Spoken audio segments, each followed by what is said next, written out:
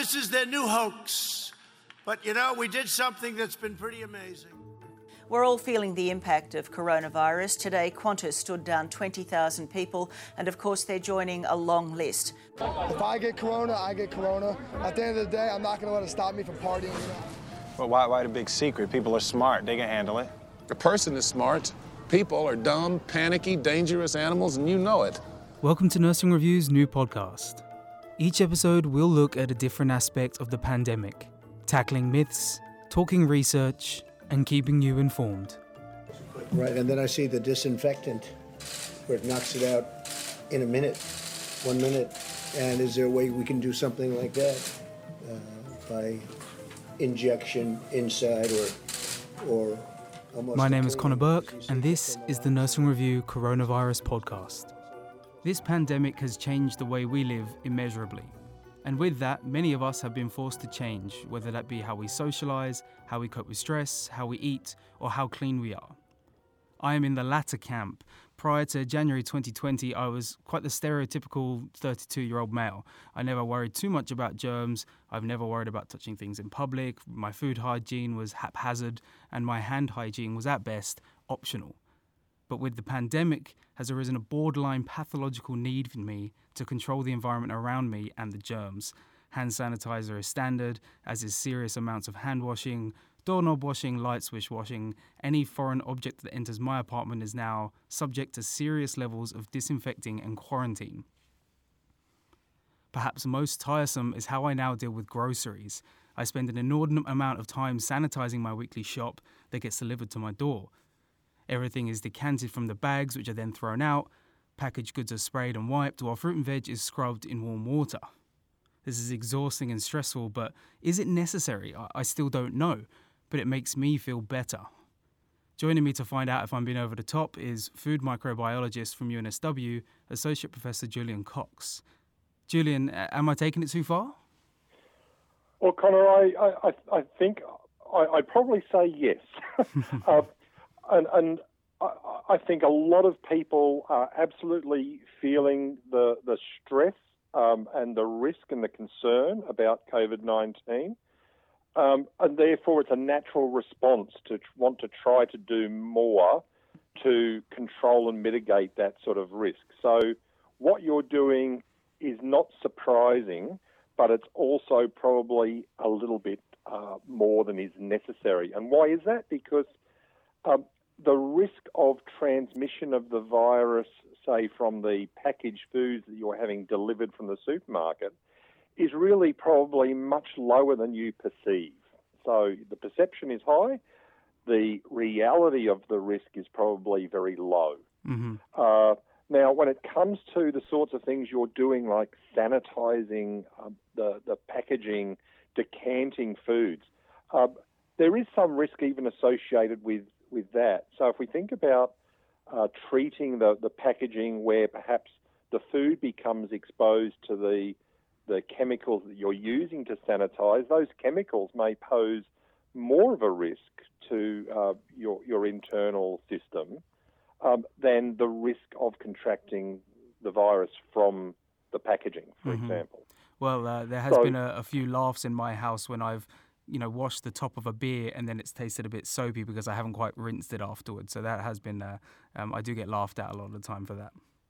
Yeah, certainly there's a number of studies actually going quite some time back before the advent of COVID-19 that suggest that a range of the detergent sanitizers that we might use to wash things, if we apply those to foods and then ingest them, particularly over time, they can do some harm to our internal system. So it's best, and certainly the advice from a range of experts around the world is, let's take fresh fruit and vegetables, for example. If you are concerned, a good wash under fresh running water with some rubbing action, the physical action of both that rubbing and the water flowing over the produce is likely to remove any risk that might have been there. And again, I stress that the risk of transmission itself is still considered to be very, very low anyway. Mm-hmm.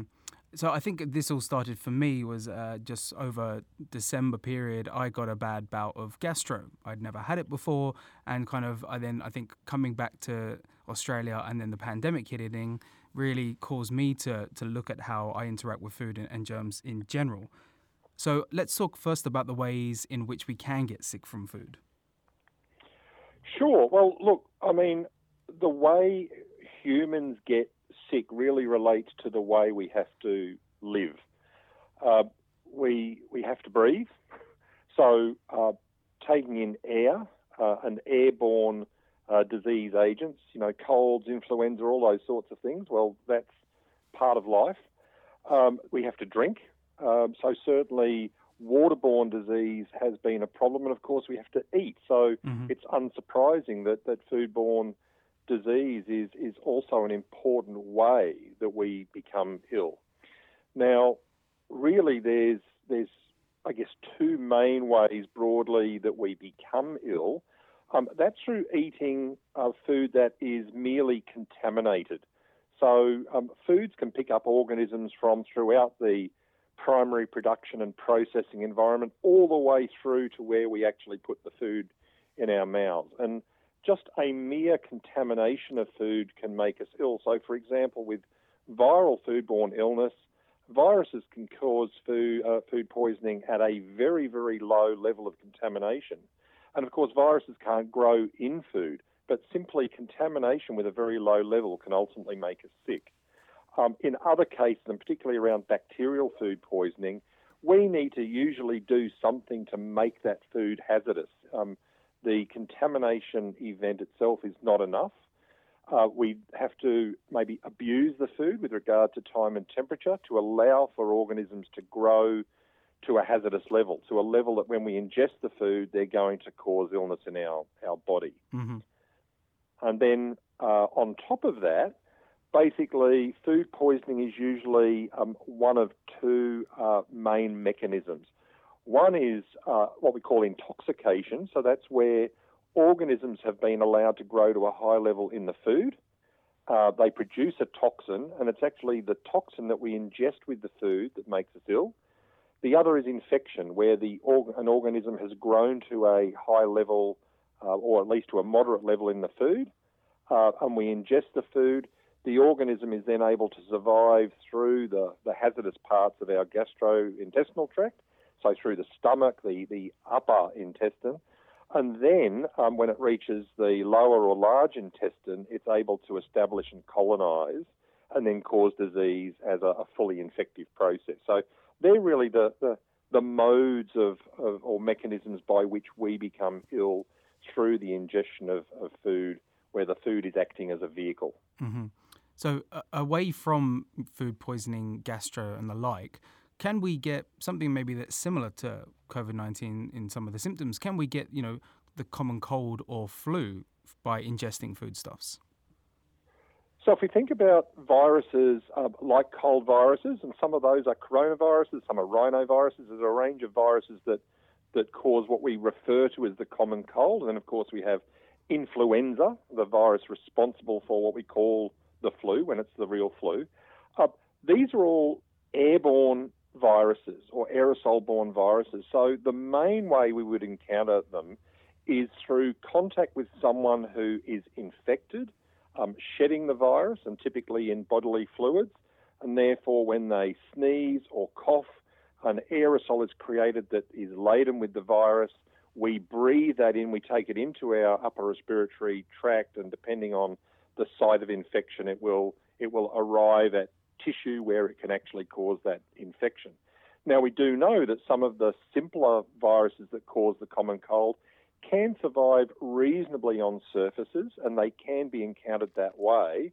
But again, the risk of transmission to us and infection is lower. And of course, it's also dependent, if those viruses are on a surface, that we pick them up off the surface, let's say with our hands, and then we bring our hands in contact with key surfaces so that we rub our eyes, our nose, our mouth, and we bring the virus physically towards the tissues where the virus is going to be able to attach and invade cells.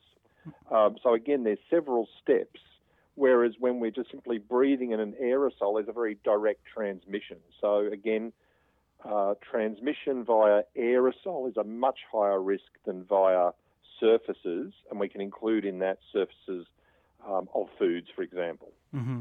Something else I've been thinking about before we got to talking, mad cow disease was huge when I was a kid. I'm originally from England.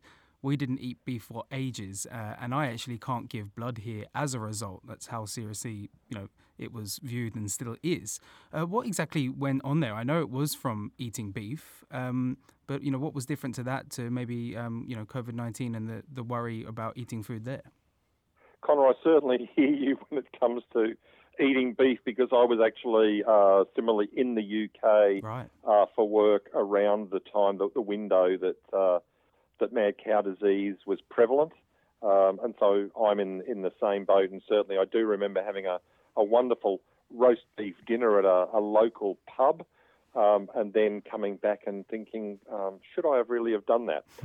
Anyway, in terms of the agent, mad cow disease is actually not a virus, but it's actually what we call a prion or prion, tomato, which is actually just a protein.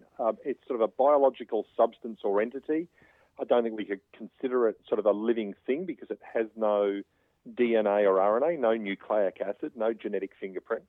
And what happened in that case was that cattle were being fed poorly rendered animal protein, sort of a meat and bone meal, and that contained active forms of a prion or prion that we could call a rogue version of those proteins.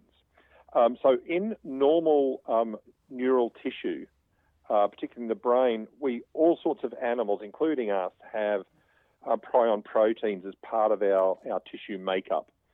And what happens when we ingest those rogue prions, they make their way through the lymphatic system in the body, another system within the body, and then get into peripheral nervous tissue and actually are migrated to the central nervous system and ultimately to the brain.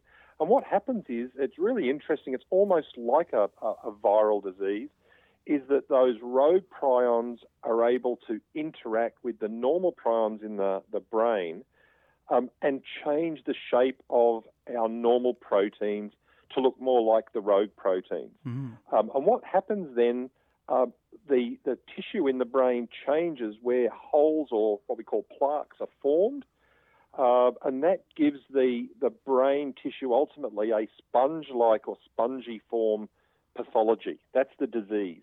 And as the brain tissue is disrupted, we lose neurological function, and that can affect all sorts of parts of our system, from speech to our ability to walk to our ability to breathe or to think.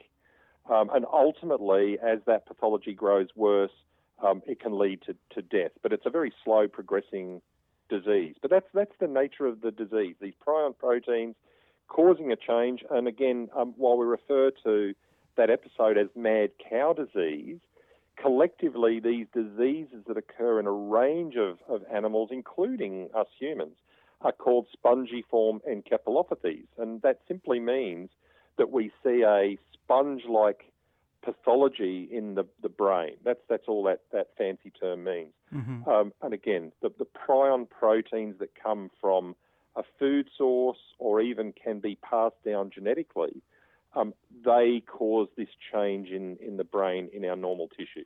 Mm-hmm. And so, we touched upon, I think maybe we more in general think about meat as a source of the ways that we can get infection or poisoned with foodstuffs. But are there instances where fruits and vegetables can cause us a bit of strife? Oh, definitely. I mean, traditionally, a lot of people, if you ask them where they get food poisoning from in terms of foods they've eaten, a lot of people do tend to think straight away about animal flesh foods. But there have been a large number of outbreaks around the world over the last several decades, clearly associated with fruit and vegetable produce. Now, they range from bean sprouts to rock melon to leafy greens. And in most cases, this is because of how they're grown, that the produce is grown out maybe in a field and they're exposed to animals, to rain, to the soil, and they become contaminated with various sorts of organisms that can cause foodborne disease. So it's really unsurprising. And in some cases, those outbreaks have been really quite extensive. So there certainly is wisdom in getting produce home and thinking about giving it a wash underneath the tap. I mean, I know I, as a consumer, do it routinely because guess what? Sometimes those leafy green veggies that have grown on the ground, they've got soil in them. I don't really want to eat soil. I don't want grit in my teeth. But through the action of washing those, even under fresh running water from the tap, which is chlorinated, that physically and chemically will have some impact on removal of organisms that are there and therefore reducing risk. So I'm hearing, what I'm getting from a lot of this is that the difference between ingesting any of these or the potential of coronavirus is that it can't find its way to the respiratory system. But so if we go to COVID now, has there been any proof so far that you know of, or any kind of ideas that lead to the idea of transmission of COVID through foods? We still have very little, if any, evidence that the COVID-19 virus is transmitted via foods. It's always a possibility, but again, risk is very, very considered extremely low. And if we think about the virus being present on the surface of a food, we believe that it would be present maybe in very, very low numbers. Then simply the act of putting that food into our mouths, masticating, so chewing that food up and ingesting it, the likelihood of that virus being, in a sense, released from the food and then being able to attach to a surface or get to a surface as we're swallowing that food and it enters the digestive tract rather than the breathing tract, if you will, then we don't have, logically we think that there's probably very little chance of that happening. There is some, lateral evidence that the virus can actually maybe grow in the digestive tract. But it could be that as we're producing virus during its normal mode of replication and causing disease, that it's growing in the respiratory tract and system, that if somehow we've got virus that comes up into our mouth, for example, and then is swallowed back down into the digestive tract, some of that virus, again, makes its way through the upper digestive tract and gets to the gut. There is evidence that the virus can grow in enteric cells, what we call enterocytes, and there is evidence that they've been able to detect the genetic blueprint, the RNA of the virus, in fecal specimens, for example. Right. We do know from other animal systems, for instance, we know that there are coronaviruses that can cause various forms of disease in chickens, for example, and they can do that and grow in the gut. So that's unsurprising, but again, we don't believe the primary mode of transmission into the body is through food. It's still the respiratory transmission, and then perhaps the virus can establish and grow in the gut because of that transmission, if you like, within the body itself. So, I'm thinking about early on there was a food market in China that found traces on chopping boards and that was shut. And I think they also stopped salmon imports coming in from Europe as a result. We've seen here several meat factories closed due to staff testing positive. What are we thinking there about areas where there is food prepared en masse or sold? What are the tips there for these companies to try and eliminate the likelihood that there's any spread? So if we look at the history of a number of different airborne or aerosol-borne viruses, so viruses transmitted via the respiratory tract.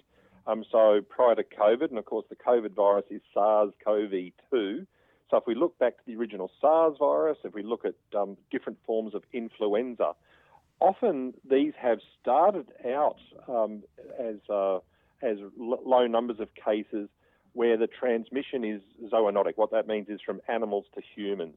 And this has often happened with intensively reared animals, things like pigs and poultry, and where those animals are available at live markets. And so it's less about the food, but really about the live food animal carrying that virus, that flu virus or SARS, and that being, again, transmitted via aerosol to humans. And once we then get entry into humans, we get transmission. And luckily, in many cases, the transmissibility of the virus, the infectivity of the virus from human to human is relatively poor. Often these viruses are more easily transmitted among individuals of the originating species, again, whether it's pigs or poultry. Mm-hmm. And then in humans, the transmissibility may be low, the infectivity low, but sometimes some of these viruses, some of the flu viruses, for example, can cause a relatively severe disease once it's actually been able to infect.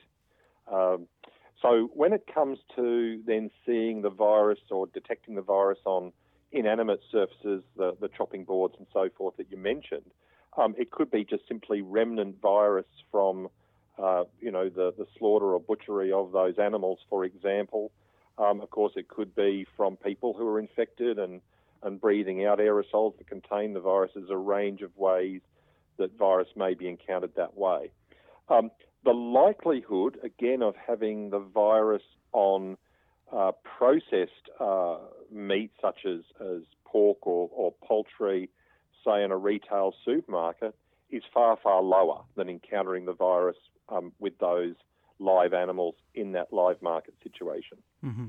So I think in general now, more people like myself are probably going to be more worried about food hygiene, just like we are now about hand hygiene. So going forward, what are your tips for safe food prep, safe food shopping during this time and into the future?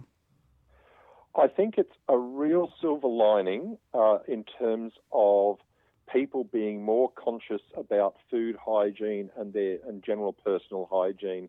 If we can say there is a benefit to the COVID-19 situation, I'd say that's it. So the fact that people are really thinking about hand washing and sanitation and then carrying those thoughts of hygiene into other practices in life, so around general food hygiene and preparation, great stuff.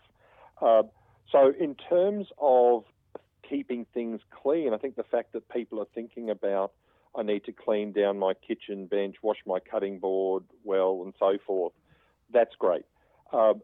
Hopefully that extends into thinking about other rules around general food handling and hygiene to minimise food poisoning. Mm-hmm. It's one thing to think about these in relation to COVID-19, but also to extend that to general practice in life. I think you mentioned at the beginning of the segment that you said perhaps your food hygiene practices were a little haphazard. So I'd also like to emphasise, besides personal and food hygiene, the idea of keeping things clean. Great if we can really have separation of function, and by that I mean that people are thinking about the separation of raw and finished food products. Mm-hmm. So, for example, maybe having separate cutting boards that are used for high-risk foods like meat, and they're preparing that, compared to low-risk foods like salad vegetables, which are maybe cleaner, but if we cut them on the same board, are absolutely susceptible to cross-contamination. So we want to avoid cross-contamination. So again, it's kind of an extension of the idea of working cleanly, that idea of separation of function. And I guess the other big tip is, of course, around time and temperature. So as I mentioned earlier, the fact that we have to allow some organisms to grow, to develop in the food to a population where they become hazardous, that the risk increases that we are going to experience disease if we ingest those foods after they've been abused. So this is around things like simple rules like keeping cold foods hot, making sure that we're cooking risky foods to the right temperature. So thinking about things like hamburgers, minced foods, whole chicken, that we're cooking those thoroughly to a good high core temperature that is going to eliminate pathogenic or disease-causing organisms. that when we cook a large saucepan full of, I don't know, bolognese sauce, that we divide that up into smaller containers if we're not going to consume it, that we get it into the fridge straight away, we cool it as quickly as possible, that we keep foods out of what we call the danger zone, between 5 and 60 degrees Celsius, which is the range in which various pathogenic organisms can grow. So a whole range of ideas and tips around time and temperature. Again, minimising the time that organisms in a temperature range that permits their growth. And the best way to do that, again, keep cold foods cold, hot foods hot, and foods that have been cooked, heated, that we cool those as soon as possible if we're not going to consume them immediately.